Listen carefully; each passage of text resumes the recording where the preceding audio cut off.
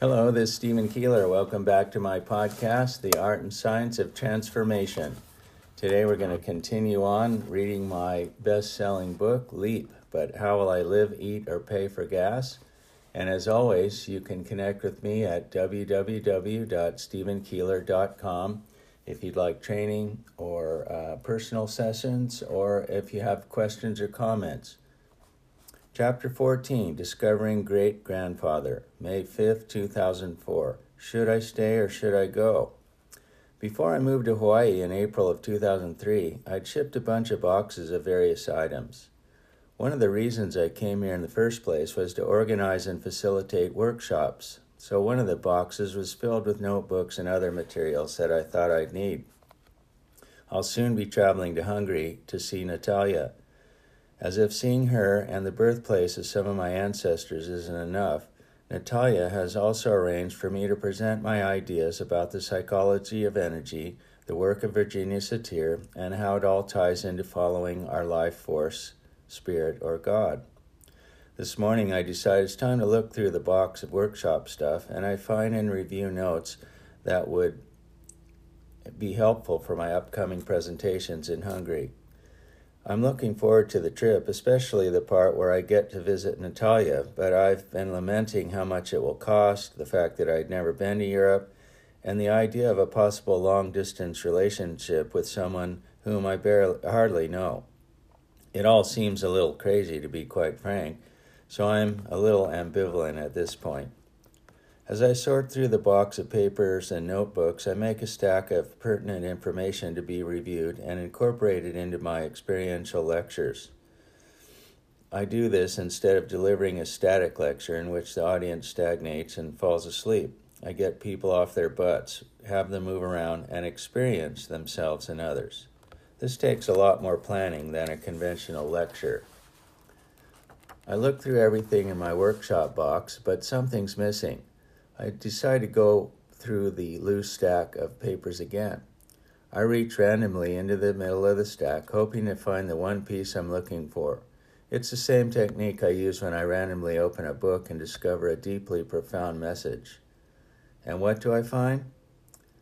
A photocopy of the successful petition for naturalization and immigration for my great-grandfather, Peter, who moved to the U.S. from Hungary in April of 1921. I'd never seen this before, and I don't know how it has gotten into my workshop box. Tears are streaming down my face as I read the document. I also found an account of Peter's life, written by my Uncle Johnny, Peter's eldest son, and another account by one of Peter's daughters who doesn't identify herself.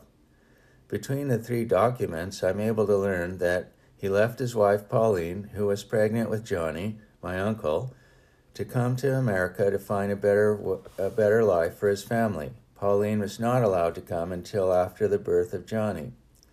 If I had any doubts about whether I'm supposed to go to Hungary or not, I have none now. How did these papers get into this stack after I had just looked through them? I had gone through every single page. Why are they in this box that I had packed a year and a half ago? They should be in storage on the mainland along with all the other information about my ancestors. I realize I don't know much about my great-grandfather or where he was born. On the internet, I searched for some mention of the town Kisterenye in Hungary so I can see its proximity to Budapest, where I'll be staying with Natalia. There's no such town. I check another search engine, another site. Nothing. I can't find it anywhere. I've got to find where this town is, though. I look back at the papers I'd found, and I see a map with two towns circled, the towns where Peter and my great-grandmother had been born. And I swear that map wasn't there a minute ago. Kisterenye is near Budapest, so I shouldn't have any trouble finding the area, even if it's not on the map anymore. And Sonad, where great-grandmother Pauline was born, is now in Serbia. I may go there too, if Natalia tells me it's safe. Wow, what wonderful synchronicity. This is not a mere coincidence. I finally met someone who I'm falling in love with, who happens to be from Hungary. I'm soon to be traveling there to see her. I'll present my work to colleagues. I'll find the birthplaces of some of my ancestors. When I started to have some doubts about going to Hungary, Spirit provided a much-needed confidence booster. I feel as though now, more than ever, we really are one connected web. When I am swimming in the Pacific Ocean here in Hawaii, what I do affects others when they are in the same ocean 3,000 miles from here, and what they do affects me. We are all connected, as though we are all in the same container, which, of course, we are. And it almost seems silly to worry and doubt, since Spirit usually reaches out a helping hand in some unimaginable way. May 6, 2004. In God we trust. It's on our money. It's what our forefathers did. It's what my great-grandfather and grandfather and father did. And now I'm being called to the new world, just as they were. When I say it's what our forefathers, great-grandfathers, etc. did, what I mean is that they left and set out for uncharted territory without, quote, knowing all the information they might need ahead of time. Consider this. When our country's forefathers left for the New World, did they have a frickin' clue what they were going to? No. Were they stupid? Were they delinquents? No. They must have trusted something bigger than their worrying, doubting minds. They had to have trusted the magnificent resource of the unknown, the magnificent resources of the unknown, their idea of Spirit or God. The bells are ringing. The time is now. The new world is about light, about allowing Spirit to be in charge, about following what we know is our right path and doing so fiercely. And if you or I need encouragement, well, there's a precedent. Our founding fathers proved that following Spirit worked, and they started a whole country based on a different set of ideals. People are doing it every day. Look for them. Search for ways to confirm what your soul already knows. When you follow your Spirit, there's nothing that is impossible. May 10th, 2004. Checks in the mail. In the last 24 hours, I've been feeling the pangs of not having enough money, especially after paying my bills. This morning I say to Rosalani, my project manager, I sure could use some money. My savings are going down, down, down. Is there a way to generate some money from one of the projects we're working on? She says, calmly and politely, no, not yet. Okay, I can survive for a while longer, I guess, but I don't want to just survive. I want to experience the support of the universe, of all that is, of God. On the way home, I stop at the post box, and what do I find in my mailbox? An unexpected check for $1,200. A coincidence? No, don't miss the significance. I said I wanted some support, and there it was, from a source that was unknown to me.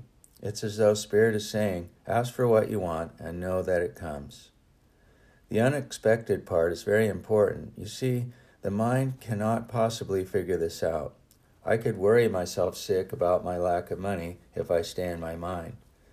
No, I've got to continue to put my intent out there and let go and joyfully anticipate and look for how it comes, because I keep seeing that it always does. Just think, if we begin to believe that what we ask for is what we get, the possibilities are endless. We just don't get to know the how and the when, which is still a little unnerving to me. May 11th, 2004, Learning about Love. As I'm sitting here in the sun, tears of doubt, confusion, and disappointment welling in my eyes, a hawk flew across my visual field. This brought more tears as I recalled what I had been taught by Native American elders, that when a hawk crosses your path, it means that you are going to have a safe journey. And I'd been doubting again and even made matters worse by acting in a disrespectful way. In the last month, I think I have experienced more love than I've ever had in my life. I've been touched by the love of 3 different women, Holly, Jane, and Natalia. I'd met Holly through some friends. She was visiting from Holland. Jane was also a friend of a friend, and of course Natalia from Hungary. I'd met them all about the same time and felt love for all of them. So I've been wrestling with, how do you do this? How can I share love with 3 different women? This goes against all the conventions that I grew up with, right? In my conversations with Holly, I'd avoided discussing Natalia. Part of this was perhaps unconscious, but I know that another part was an acknowledgement of fear. Fear that it couldn't be possible that I could be so loved and wanted. Fear that if I were completely honest, I would somehow be hurt and lose some of this amazing abundance.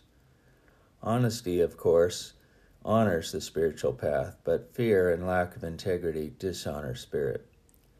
Today, Holly called from Holland, and my dishonesty propelled me into a life-changing experience. I'd emailed her the details about my great-grandfather's origins in Hungary, and I'd explained that I was planning to travel to Hungary and stay with Natalia in Budapest. You see, in my heart of hearts, I'd hoped that there would be a way to maintain all of this love. But I didn't hear this in Holly's voice. She said, I'm upset that you haven't told me all the details about Natalia in Hungary. I didn't think I had to choose you or her just yet, I said defensively. I mean, I haven't made any decisions about anyone yet, and I really don't even want to, I continued. Then I let go of my defensive posture because she was so lovingly, well, right. I hadn't been totally open because I was afraid to be.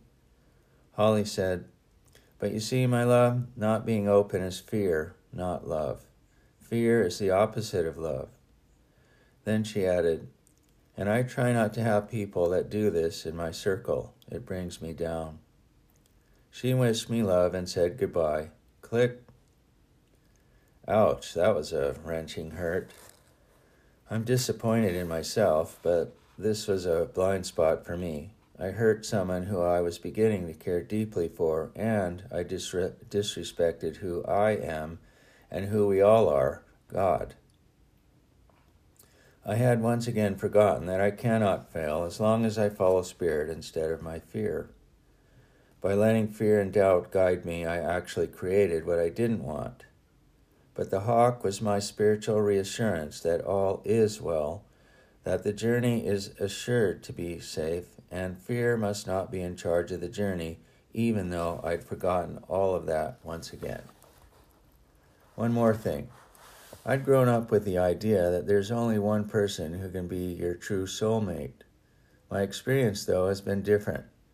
I have never been able to understand how we can honor our spirit if, in the process of being with the, quote, one, we close ourselves to the love of others. This seems a strange way to love. Do we love the river by damming it up? Or love the garden hose by kinking it? Or have more light in our room by turning off the switch? Yes, I understand that rivers are different from people, but I am making an energetic point here. You don't get more of anything by stopping the natural flow. I want to support the idea that allowing more love into your life brings even more love. And in order to do so, one has to love oneself and be brave enough to be honest and in integrity. Incidentally, my other friend, Jane, loves and understands all this. She told me, there's no doubt that the free flow of life's energy enhances all. Both she and I knew that most likely we aren't the best match for each other, as she is 15 years younger than I am. And I feel that, of the 3, I am most attracted to Natalia in Hungary. May 14, 2004, Budapest, HU. As I get off the plane in Ferry Edge, Hungary, I can barely contain myself. The energy of possibility surges through me. Could this be it? Have I finally found the right one to marry?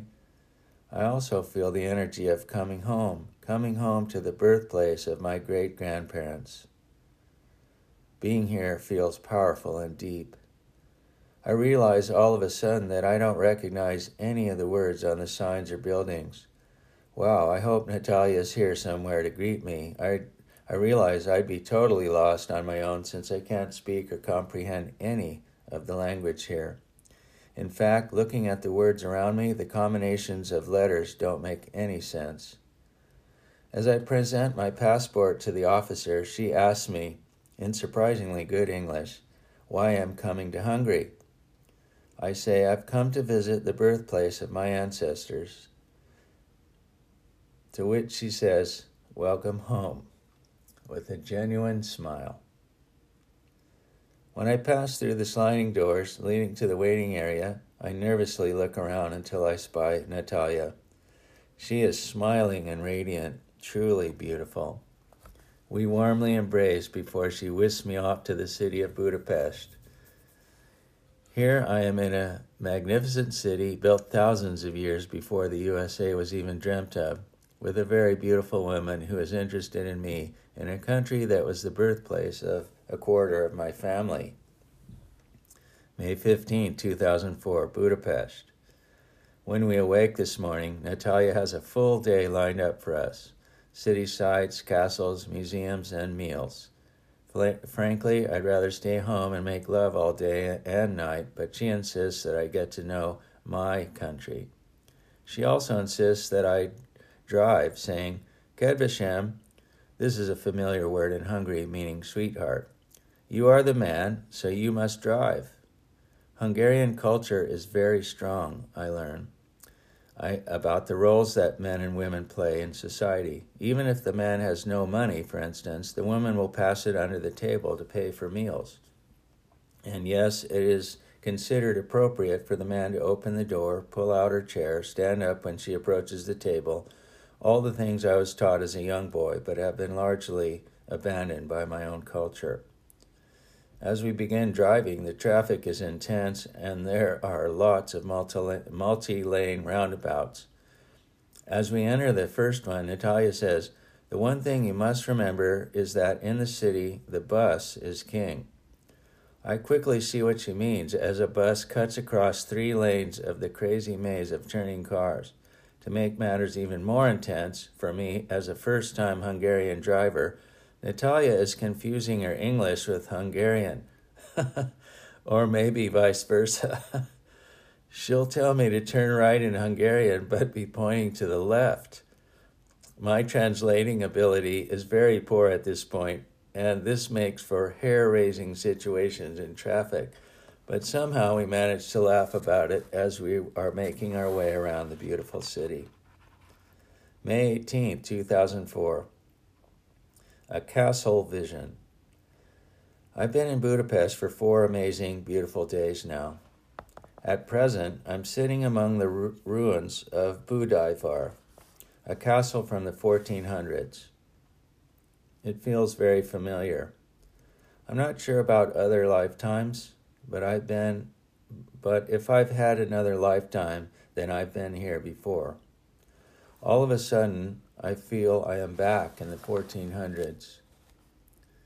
As I gaze around the magnificent countryside, I imagine regiments of beautifully clad soldiers on horses, every sword polished, every hoofbeat in perfect time. I'm watching this procession as though I am a king, certainly someone in charge of the soldiers. These are men who have sworn to uphold the utmost dignity, honor, and respect for their country, which is also my country. This is their home, and they would die for it if I gave the command. We are not at war currently. This is of great pleasure to us, for we have seen what devastation a cruel war can bring, and we want no part of an unjust war. We understand that our lives are important, and the morning of this new day is precious with its sparkling sunshine warm on the green hills and the walls and buildings of this castle. This magnificent castle represents our most significant attempt to honor God with its beauty, its security, its very life force. In this way we honor ourselves and God, for there is no difference at all between us and our God.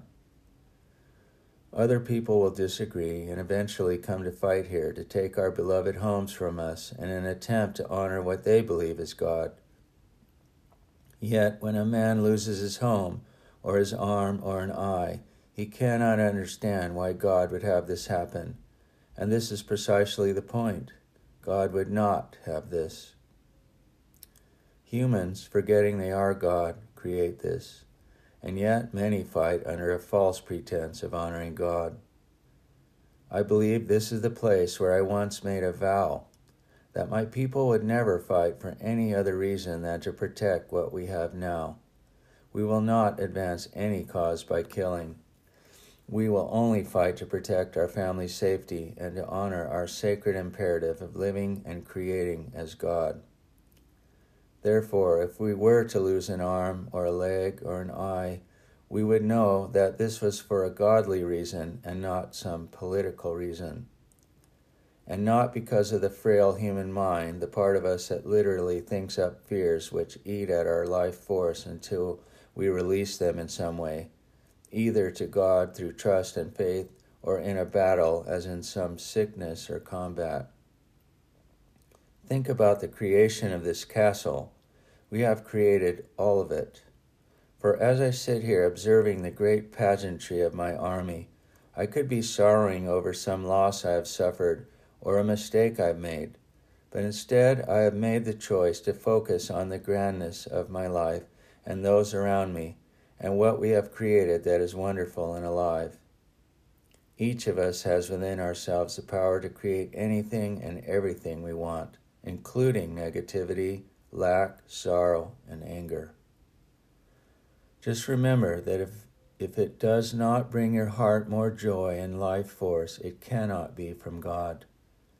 For I will tell you that even in the heat of battle, allowing for mercy brings much more joy than piercing the heart of the, quote, enemy. The only real enemy is ourself. For when we do not look for the most life-giving opportunity in each moment, we become our own worst enemy. No other man can do this to me. Do not let this bring you down, since we have all been our own worst enemy in the past. But remember that a person's life is measured by how much more often one chooses mercy for himself rather than death. Choose life now. Look for it everywhere. Find many reasons to live joyfully rather than what the world has decided is best for you. Create your heaven as only you would have it, fearlessly, for the only possible failure is that you have not done so. Some people have argued with me and said, if it is only about joy, then I can do anything I want, even to harm or kill another. And I reply, does this really bring you joy? Most likely the answer to this is no. If the answer is yes, be prepared to do battle, and no matter how many lifetimes it takes, gaining your joy at the expense of another will never prevail. For darkness is always defeated by the light. I have been brought to this sacred castle to be given this vision to help me remember the significance of our creative power. If we want a peaceful world, a cleaner world, a happier world, all we need do is choose joy in everything, for the God in us cannot fail. May 20th, 2004. The planting and harvest are now together. It appears to me that the evidence and manifestation of light, of spirit being in charge, is quickening now more and more in my life. As I recalled that just prior to my trip here to Hungary, I was having dinner with some acquaintances at a friend's birthday party. We were in a luxurious home, enjoying the evening's gentle, warm breeze and the sunset. A woman, the wife of a doctor, was fascinated by my story of allowing spirit to create and manifest heaven on earth and teaching others to do the same. During our conversation, apropos of nothing in particular, she noted that because Hawaii has been having so much rain, there could be quite a mouse problem here. I looked down at her feet and said as calmly as I could that there was, in fact, a mouse at our feet. Was this a coincidence? She was amazed by the possibility that we had created this mouse just by speaking about mice. I remarked that this is how my experiences have been, especially lately. Say what you intend and watch for the evidence, because it's there, just as the mouse was. It's as though the planting and the harvest have come together. May 21st, 2004, The Energy of Momentum. So today, here in Budapest, I gave a 5-hour experiential lecture to a group of 15 organizational psychologists. Natalia had arranged a very nice conference room, complete with refreshments and secretary. In the beginning of my workshops, I always ask for participant input regarding what they want and yearn for. When you boil down what most people yearn for, it is always related to freedom, love, abundance, health, making a contribution to the world, belonging, and or being adventurous. In addition, I always include my own goals since I view myself as part of the process. After listening to and refining their goals, I stated my goal. I intend to allow Spirit to give the workshop with my mind's assistance. After the workshop was over, I mentally reviewed the day. I knew it had gone pretty well as most of the participants had attained their goals. I felt I too had accomplished my goal, but I also found that I was dwelling on the fact that during the workshop I noticed that 2 of the male participants were looking sleepy and somewhat bored, and I began to indulge in some harsh self-criticism. Why couldn't I engage all the participants? What was happening with those 2? What will people think of my work? I really began to let my mind run away with the criticism. Even worse, Natalia had made most of the arrangements for the workshop, and I'd forgotten to provide a feedback form. So the participants would have to speak to her to provide feedback, and then she would have to tell me that they all thought my work was shit. And then she would be disappointed in me, and our relationship would suffer, and she is one of the most respected human resource trainers in Hungary. When Natalia arrived to pick me up about 10 minutes later, she promptly told me that 2 people had already spoken with her about the workshop. I could feel my heart sink. Turns out the 2 who had responded so promptly were those 2 men who I thought were bored to tears. The ones that I had just known, in my mind anyway, would say my work was a waste of time. Kedveshem, they both said the workshop was fantastic and they'd learned a lot. I was stunned. And then I felt as though Spirit was saying, you see, even when you doubt, there are signs to show the way. I immediately burst into tears. After I'd recovered from the shock and relief, another great thing happened. I asked myself out loud, why, oh why, do I keep doubting myself and Spirit? How many times will it take for me to just know that I am Spirit and therefore cannot fail? Natalia looked lovingly into my eyes, and instead of supporting my negative view of myself, said, maybe this is the part of you that pulls you forward to be closer to Spirit. In other words, these doubts I have are not negative. They're not a negative character flaw or some anomaly left from my childhood. They are perfect and actually help me forward. Tears are streaming down my cheeks. It feels as though I have just acknowledged a very deep, strong, and powerful part of me. I know this is the truth. And what a blessing Natalia is. I'm so grateful for her support and love and belief in me. The workshop she arranged also helped me pay for my trip. I think it's essential to surround yourself with those people who encourage your light to shine brightly. More evidence in Budapest. One morning we walked into our favorite kave house, which is Hungarian for coffee house, and discovered that all the seats were taken. While we were waiting in line, I said, I bet that the perfect table will be there after we make our purchases. And sure enough, after picking up our refreshments, we found the perfect sunny table open. A day or so later, one of the participants in my workshop asked me to continue working with him in Hungary. This request came soon after another round of doubts I'd had about whether what I have to offer is valuable and important to share. It also set the table for me to come back to Hungary and my sweetheart. Then just before the end of my visit, Natalia's mom called and wished me a safe flight home. meaning that she actually liked me and took the time to make sure I knew I was important to her, even though she speaks no English. This is something that Natalia says her mother has never done before with her boyfriends. Natalia and I had totally fallen in love, and we wanted something symbolic to represent our magical connection. We had shared with each other that we wanted to allow the perfect set of promise rings to come into our presence. As we traveled around the Hungarian countryside, we occasionally saw nice rings in the shops we visited, but all the rings were the wrong size or there wasn't a matched pair available. But then on the last day of my visit, we went into a store in Eger and saw a ring that we both immediately liked, a simple band of silver. But it looked as though they had only one. Upon asking, we discovered that they had a whole velvet bag full of exact matches in many different sizes.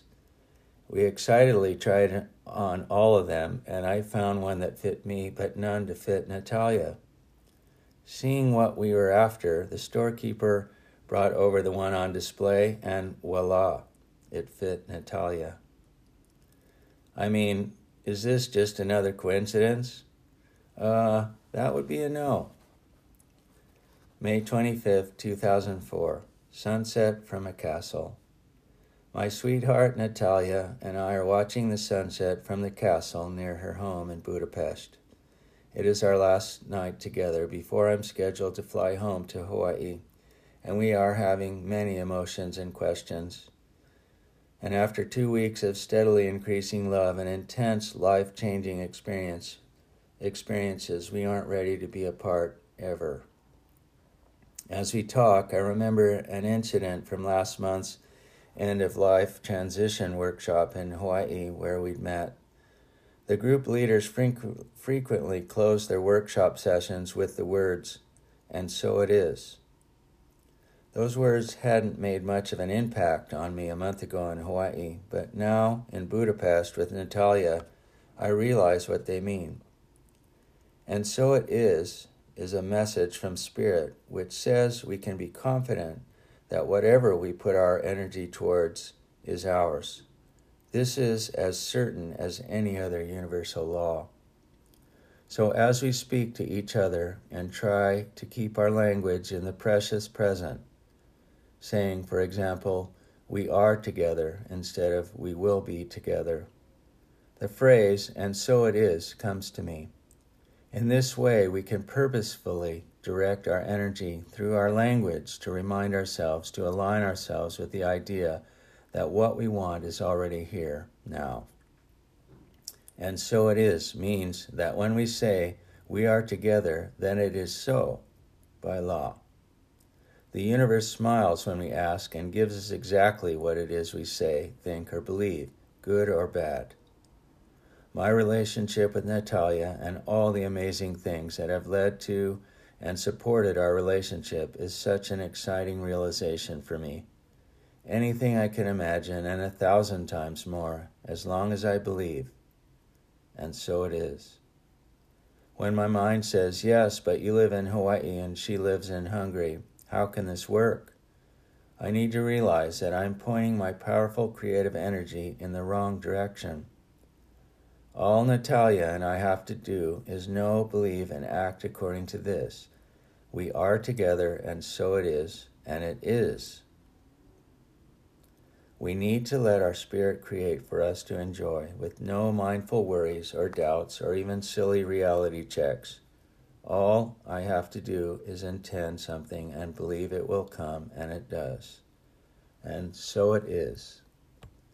Thanks for listening today. Looking forward to connecting with you next time. If you want to get a hold of me sooner, email me at info@stephenkeeler.com. And until next time, keep yourself well.